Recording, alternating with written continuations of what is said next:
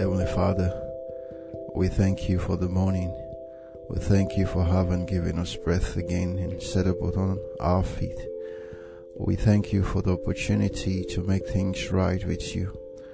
We thank you, O Lord, for all the wonderful things you've been doing for us in our lives. And Lord, we're about to start a new day. We want to commit it into thy hands. O Lord, we pray for power to live above sin. We pray for power to live above temptations. We pray for power to overcome our traits, evil traits of character today. Help us, O Lord, live in the atmosphere of thy presence. In Jesus' precious name, amen. Our High Calling, July 16.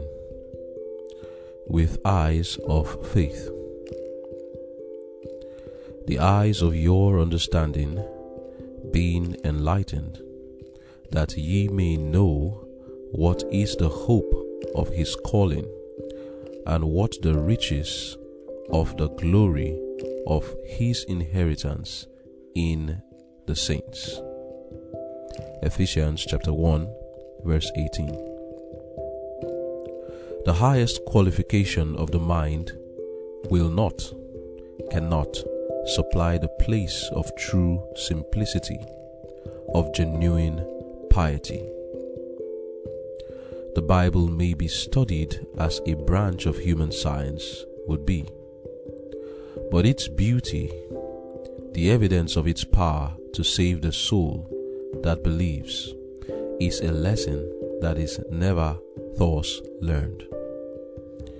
If the practice of the word is not brought into the life, then the sword of the Spirit has not wounded the natural heart.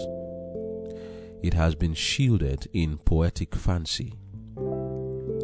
Sentimentalism has so wrapped it about that the heart has not sufficiently felt the keenness of its edge, piercing and cutting away the sinful shrines where self is worshipped. The eyes of the understanding must be enlightened, and the heart and mind brought into harmony with God, who is truth. He who beholds Jesus with the eye of faith sees no glory in himself, for the glory of the Redeemer is reflected into the mind and heart. The atonement of his blood is realized, and the taking away of sin stirs the heart with gratitude. Being justified by Christ, the receiver of truth is constrained to make an entire surrender to God, and is admitted into the school of Christ, that he may learn of him who is meek and lowly in heart. A knowledge of the love of God is shed abroad in his heart. He exclaims, "Oh, what love! What condescension!" Grasping the rich promises by faith, he becomes a partaker of the divine nature. His heart being emptied of self, the waters of life flow in. The glory of the Lord shines forth. Perpetually looking unto Jesus, the human is assimilated by the divine. The believer is changed into his likeness. The human character is changed into the divine. Christ looks upon his people in their purity and perfection as the reward of all his sufferings, his humiliation and his love, and the supplement of his glory. Christ, the great center, from whom radiates all glory. Amen. The title of our devotion is With Eyes of Faith. Our key text is taken from the book of Ephesians chapter 1 verse 18, which says, "The eyes of your understanding being enlightened, that ye may know what is the hope of his calling, and what the riches of the glory of his inheritance in the saints. In this devotion, God will want us to transit from a mere theoretical understanding of the Word of God to getting the actual benefit from the Word of God. So what is it that the Word of God ought to do for us? Jesus said in the book of John 17:17, "Sanctify them through thy word, through thy truth. Thy word is truth." So, one who hears the Word of God ought to be sanctified. The Word is actually powerful. Hebrews chapter 4 verse 12 tells us, "For the Word of God is quick and powerful and sharper than any two-edged sword." So, in that text, we see that the Word of God is powerful. And then it goes further to say piercing asunder, and piercing and dividing asunder into the bone and the marrows. And it's a discerner of the thoughts and intents of the heart. Neither is there anything that is hid from him with whom we have to do. So the Word of God can actually pierce and cut us. It ought to do that. It ought to cut away from us our sins, separating us, dividing us, making us to become more holy. That's what the Word of God ought to do. In the book of Romans, chapter 10, reading from verse 16 and 17, we are told, "But faith cometh by hearing, and hearing by the Word of God." Now, the hearing of the Word of God ought to inspire faith in us. It ought to make us come nearer to God. We are told, "Thy word have I hid in my heart, that I might not sin against thee." Wherewithal shall a young man cleanse his way? By taking heed thereto unto thy word. That is Psalms chapter 119. I read verse 11 and also verse 9. We are told in the Word of God, Psalms chapter 33 verse 6 and 9, "By the word of the Lord were the heavens made, and all the hosts of them by the breath of his mouth. He spoke, and it was done. He commanded, and it stood fast." Concerning the word, Isaiah says in Isaiah chapter 55 verse 10, "For as the rain cometh down from the heavens, and the snow falleth to the ground, and of course gets it wet," I'm just paraphrasing, "so that it can bring forth and bud, and give bread to the eater, and seed to the sower." That's what God says. "So shall my word be that goeth forth out of my mouth. It shall not return unto me void, but it shall prosper in the thing where I sent it, and accomplish that which I please." All these texts I have read is to explain to us that the Word does have power. God created the heavens and the earth by mere speaking of His Word. The Word of God is not a powerless Word. Like I read earlier in Hebrews 4 verse 12, the Word of God is quick and powerful. It is living. It is not dead like my own words. The Word of God in it has power. When the centurion came to Jesus in Matthew chapter 8, reading from verse 5, it says, "And then came unto him a centurion, saying unto him, My servant lieth sick of the palsy, grievously tormented. And Jesus said unto him, I will come and heal him. And the centurion said, I am not worthy that thou should come under my roof. I am a man under authority, and I say to this man, do this, and he doeth it. And I say to this soldier, go here, and he goes. And he said to Jesus, speak the word only, and my servant shall be healed.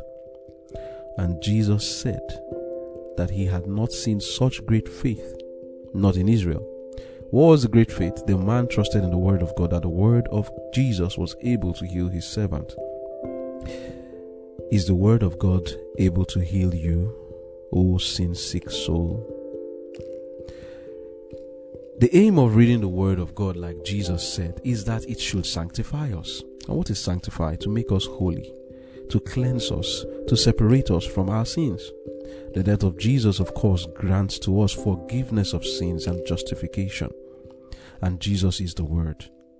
But in the work of sanctification, He Himself said, Jesus Himself said, sanctify them through thy truth.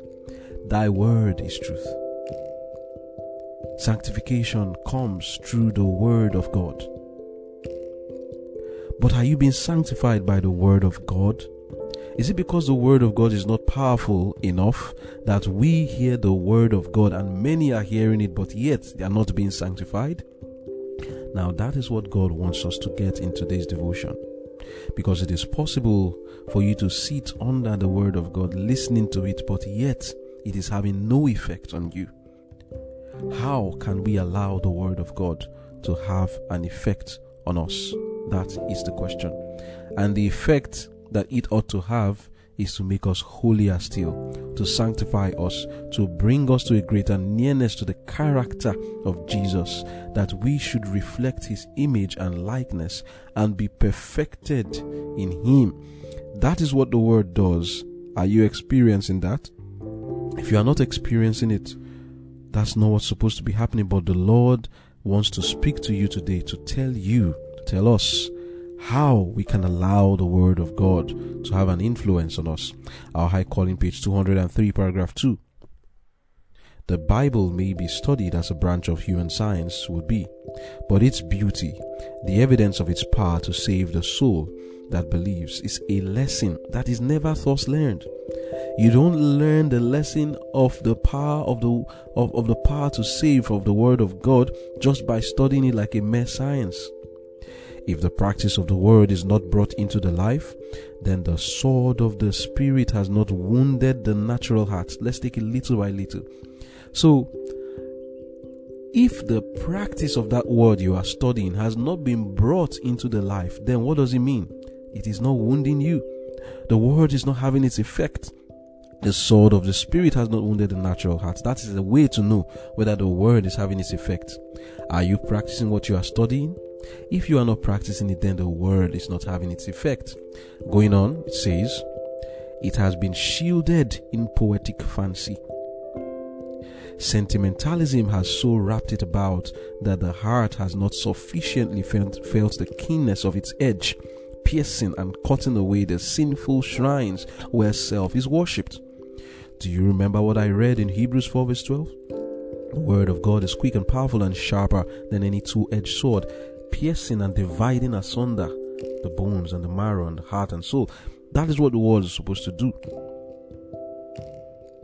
But if it has not done this, it is because we are not practicing what the word says. And if we are not practicing it, it is because we have not allowed the word to pierce us. And why is it not piercing us? What is making the word not to pierce us? Because we are cloaking it in poetic fancy and sentimentalism.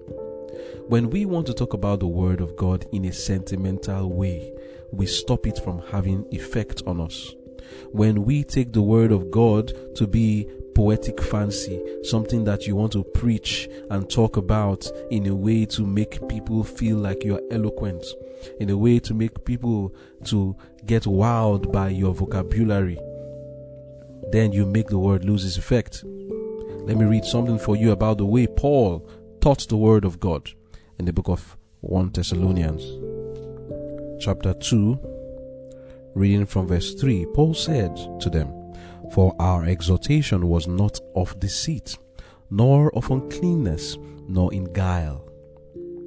But as we were allowed of God to be put in trust with the gospel, even so we speak, not as pleasing men, but God which trieth our hearts.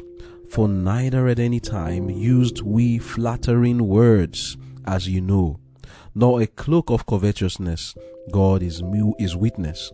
Nor of men sought we glory, neither of you, nor yet of others, when we might have been burdensome as the apostles of Christ." So what is Paul saying? When he was preaching the word of God, how did he do it? He said we didn't use flattering words. We didn't speak in such a way to make you pleased with our language. We didn't speak in such a way that will make you be wowed and say, "Oh, these men are such eloquent men." They spoke the word of God in simplicity. So when the word of God is not spoken in simplicity, we make it lose its power. We ought to speak the word of God in simplicity so that it can have its effect. Also, it should not be cloaked in sentimentalism, which we'll expand on later. So then, how are we to receive the Word of God? What is it that the Word of God should do to us that will cause us to be sanctified? Reading our High Calling, page 203, paragraph 3, it says, "The eyes of the understanding must be enlightened, and the heart and mind brought into harmony with God, who is truth. He who beholds Jesus with the eye of faith sees no glory in himself, for the glory of the Redeemer is reflected into the mind and heart. The atonement of his blood is realized, and the taking away of sin stirs the heart with gratitude. Being justified by Christ, the receiver of truth is constrained to make an entire surrender to God." Do you remember 2 Corinthians chapter 5 verse 14, which says, "For the love of God constraineth us." I continue the reading. It says, "Being justified by Christ, the receiver of the truth is constrained to make an entire surrender to God, and is admitted into the school of Christ, that he may learn of him who is meek and lowly of heart. A knowledge of the love of God is shed abroad in his heart. He exclaims, 'Oh, what love, what condescension!' Grasping the rich promises by faith, he becomes a partaker of the divine nature. His heart being emptied of self, the water flows in. The water of life flows in. The glory of the Lord shines forth. Perpetually looking to Jesus, the human is assimilated by the divine. The believer is changed into his likeness." So, we ought to see the love of God as we study his word. The word of God, what it does for us is to bring to us an understanding of love. Love is supposed to be our motivation to make changes in our lives, to cut away ourselves from our sins and idols, so that we can become partakers of divine nature. As we see Jesus, as we see the Father, the self-denial that he practiced, the love he has bestowed upon us, the forbearance, the mercy, his loving kindness and endurance, how that he came to this earth to die for our sins, partaker of the sin in which he had no part, suffering in it, and then gave us his life. Suffering in it and gave us his life. It ought to evoke in us emotions that would make us say, "Why will the Lord pass through this for my sake?" And this emotion will lead to decision of loyalty and say, "I will be loyal to him who did all of this for me." The knowledge of the love of God is what we ought to find in his word, and it is this love, this knowledge of this love, that will change the heart. That is why we read that the love of God constrains us. When we see that love, when we understand it, we are constrained, and the language of our soul will be like that of Joseph, who said, "How then shall I do this great wickedness? Not because I don't want to go to hellfire, not because I want to go to heaven," but he said, "and sin against God." His relationship with God was what was most important to him. He wasn't saying, "Oh, I don't want to sin because I don't want to go to hell. I don't want to sin because I want to go to heaven." It was, "How can I do this great wickedness and offend my Lord and God?" Because he has understood the goodness of God towards him. Even in his slavery and imprisonment, Joseph still understood that. But at the time he was in Potiphar's house, he was a slave. But in that slavery, Joseph could understand the hand of God in his life, and he had a relationship with God. That relationship did not lead him to disobedience. That relationship did not lead him to unfaithfulness. Rather, it made him to be faithful to God. Fidelity rose up, loyalty came up, because he understood that the Lord had spared his life and blessed him in Potiphar's house. He said, "I cannot sin against God." Not against Potiphar, but against God. The language of our soul, if we understand, as we study the word of God, if we receive the knowledge of God, it will constrain us, so that we are no longer motivated by fear, but we are motivated by love. And that's why the Bible says, "Perfect love casteth out fear, for fear hath torment." 1 John chapter 4 verse 18. We should be motivated by love, and it is that love that is inspired by the study of the Word of God. So when we are studying the Word of God, let us watch out to understand the love. Look at the story of Adam, for example. Do you know that when Eve ate that fruit and Adam joined her in eating it, that was when it was certain that God was going to come in the flesh and die? And when he asked Eve, "What is this thou hast done?" Put yourself in God's shoes. The day Eve ate that fruit, do you understand how heartbreaking this was? How it was for him knowing that she has just done something that is going to cause me to come down to this earth someday, and I will have to pass through pain and deny myself and die. And not only that, she is destroying herself and all humanity in doing this. But yet the Lord was merciful to her and to Adam and to us. He was good and is still good. When you look at these things, it ought to evoke in you an emotion of love. When you look at your own life and how you have offended him, and the knowledge of his love comes to you, seeing how merciful he has been to you, how he provides for you in spite of your sins, how he takes care of you and protects you and gives you security in spite of your unrighteousness. The knowledge of this love ought to evoke in you a feeling of loyalty, decision to follow him all the way and not to sin against him. And the language of your soul should be, "Oh, how can I do this great wickedness and sin against the Lord?" And you should say, "I delight to do thy will, O my God, yea, thy law is within my heart." I pray that as we study the Word of God, we shall be able to experience and understand and meditate on it, so that we can experience that love and know of that love, that when it is shed abroad in our hearts, it will bring forth good fruits, and we will eventually become partakers of the divine nature. Amen. Amen. Just to add, I'll read the second sentence of the text where it says, "That ye may know what is the hope of his calling, and what the riches of the glory of his inheritance in the saints." See, Paul, in simple words, is saying that I am praying for you so that God will open your eyes to know him. Then you will see why you should use all your energy to gain the immortal inheritance. You see, you can go to the most corrupt university in the world and still get a degree in theology. They'll give you a scientific facts. They give you scientific facts about God. They teach you about God. Although science is based on facts, but a collection of facts is not science. Example 8. House can be made of stones, but a pile of stones is not a house. Gathering facts about Jesus does not mean that you know his saving power. That's what the reading is calling our attention to. You can poetically recite the 23rd Psalm. "The Lord is my shepherd, I shall not want." And surely you'll get to the point where it says, "Goodness and mercy shall follow me." But if you don't know the shepherd, you will not recognize him in the valley of the shadow of death.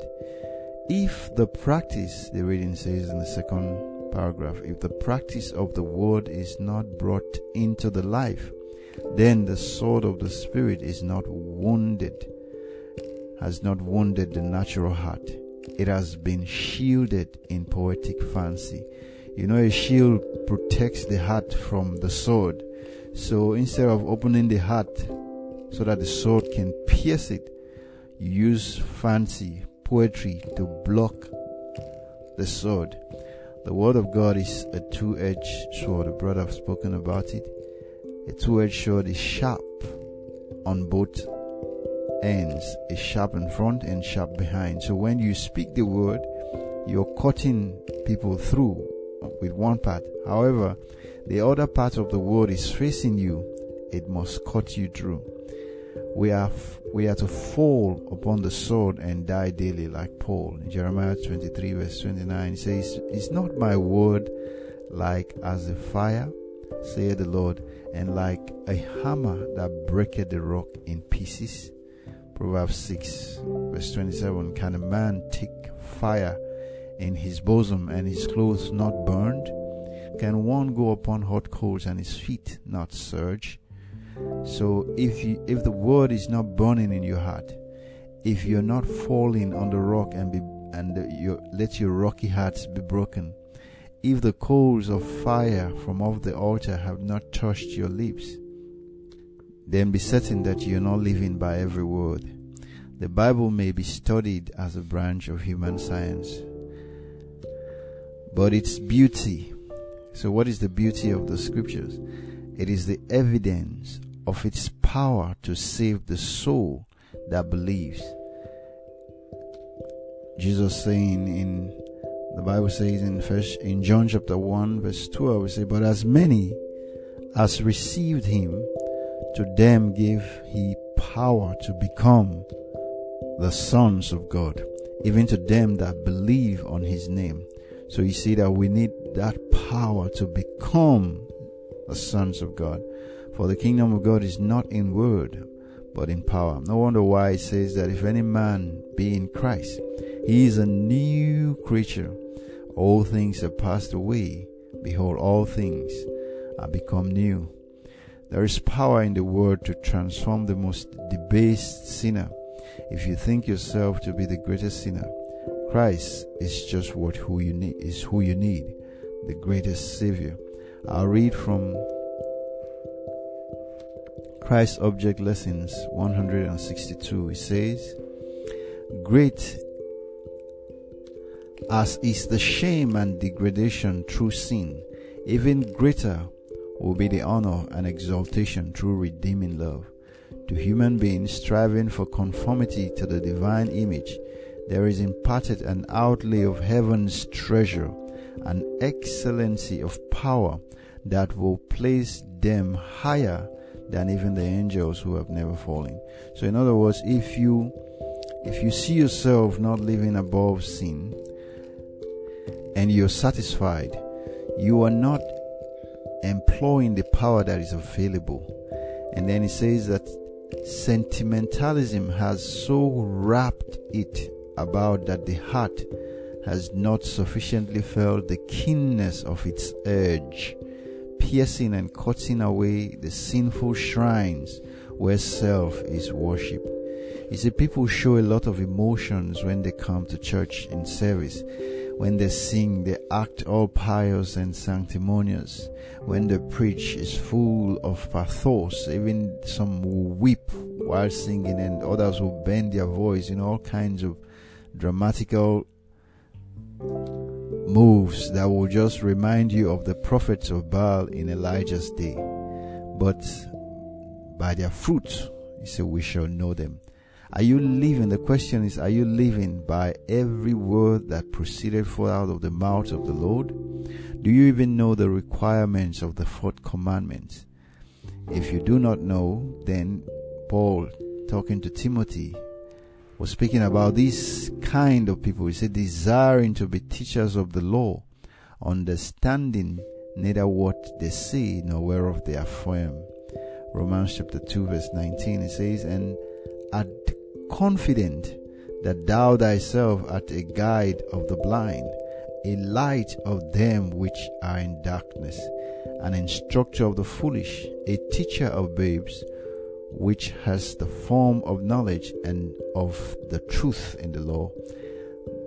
Thou therefore which teachest another, teachest thou not thyself? Thou that preachest a man should not steal, dost thou steal? Thou that sayest a man should not commit adultery, dost thou commit adultery? Thou that abhorrest idols, dost thou commit sacrilege? Thou that makest thy boast in the law, through breaking of the law, dishonorest thou God? For the name of God is blasphemed among the Gentiles through you, as it is written. So this is the point now. All our high profession, we forget that people are watching. And so our acts, instead of bringing them to Christ, drive them away. And they even blaspheme the name. They say, look at this one. They say they are Christian. They are this and that. Look at what they are doing. And so that's the danger, because the word, as our brother told us, we do not allow the sanctifying power of the word to set us apart. We carry the name and carry the Bible, but it's not in our heart. See, God is testing us with His word, and He doesn't miss a thing. I'll read now from Hebrews chapter 12 verse 13. It says, neither is there any creature that is not manifest in His sight, but all things are naked and open unto the eyes of Him with whom we have to do. See, you can make a pretense of Christianity. You can carry, it can cover you, for a while. But I'll read something from Patriarchs and Prophets 217. It says, if we were to cherish an habitual impression that God sees and hears all that we do and say, and keeps a faithful record of our words and actions, and that we must meet it all, we will fear to sin. Let the young ever remember that wherever they are and whatever they do, they are in the presence of God. No part of our conduct escapes observation. We cannot hide our ways from the Most High. Human laws, though sometimes severe, are often transgressed without detection, and hence with impunity. But not so with the law of God. The deepest midnight is no cover for the guilty one. He may think himself alone, but to every deed there is an unseen witness. The very motives of his heart are open to divine inspection.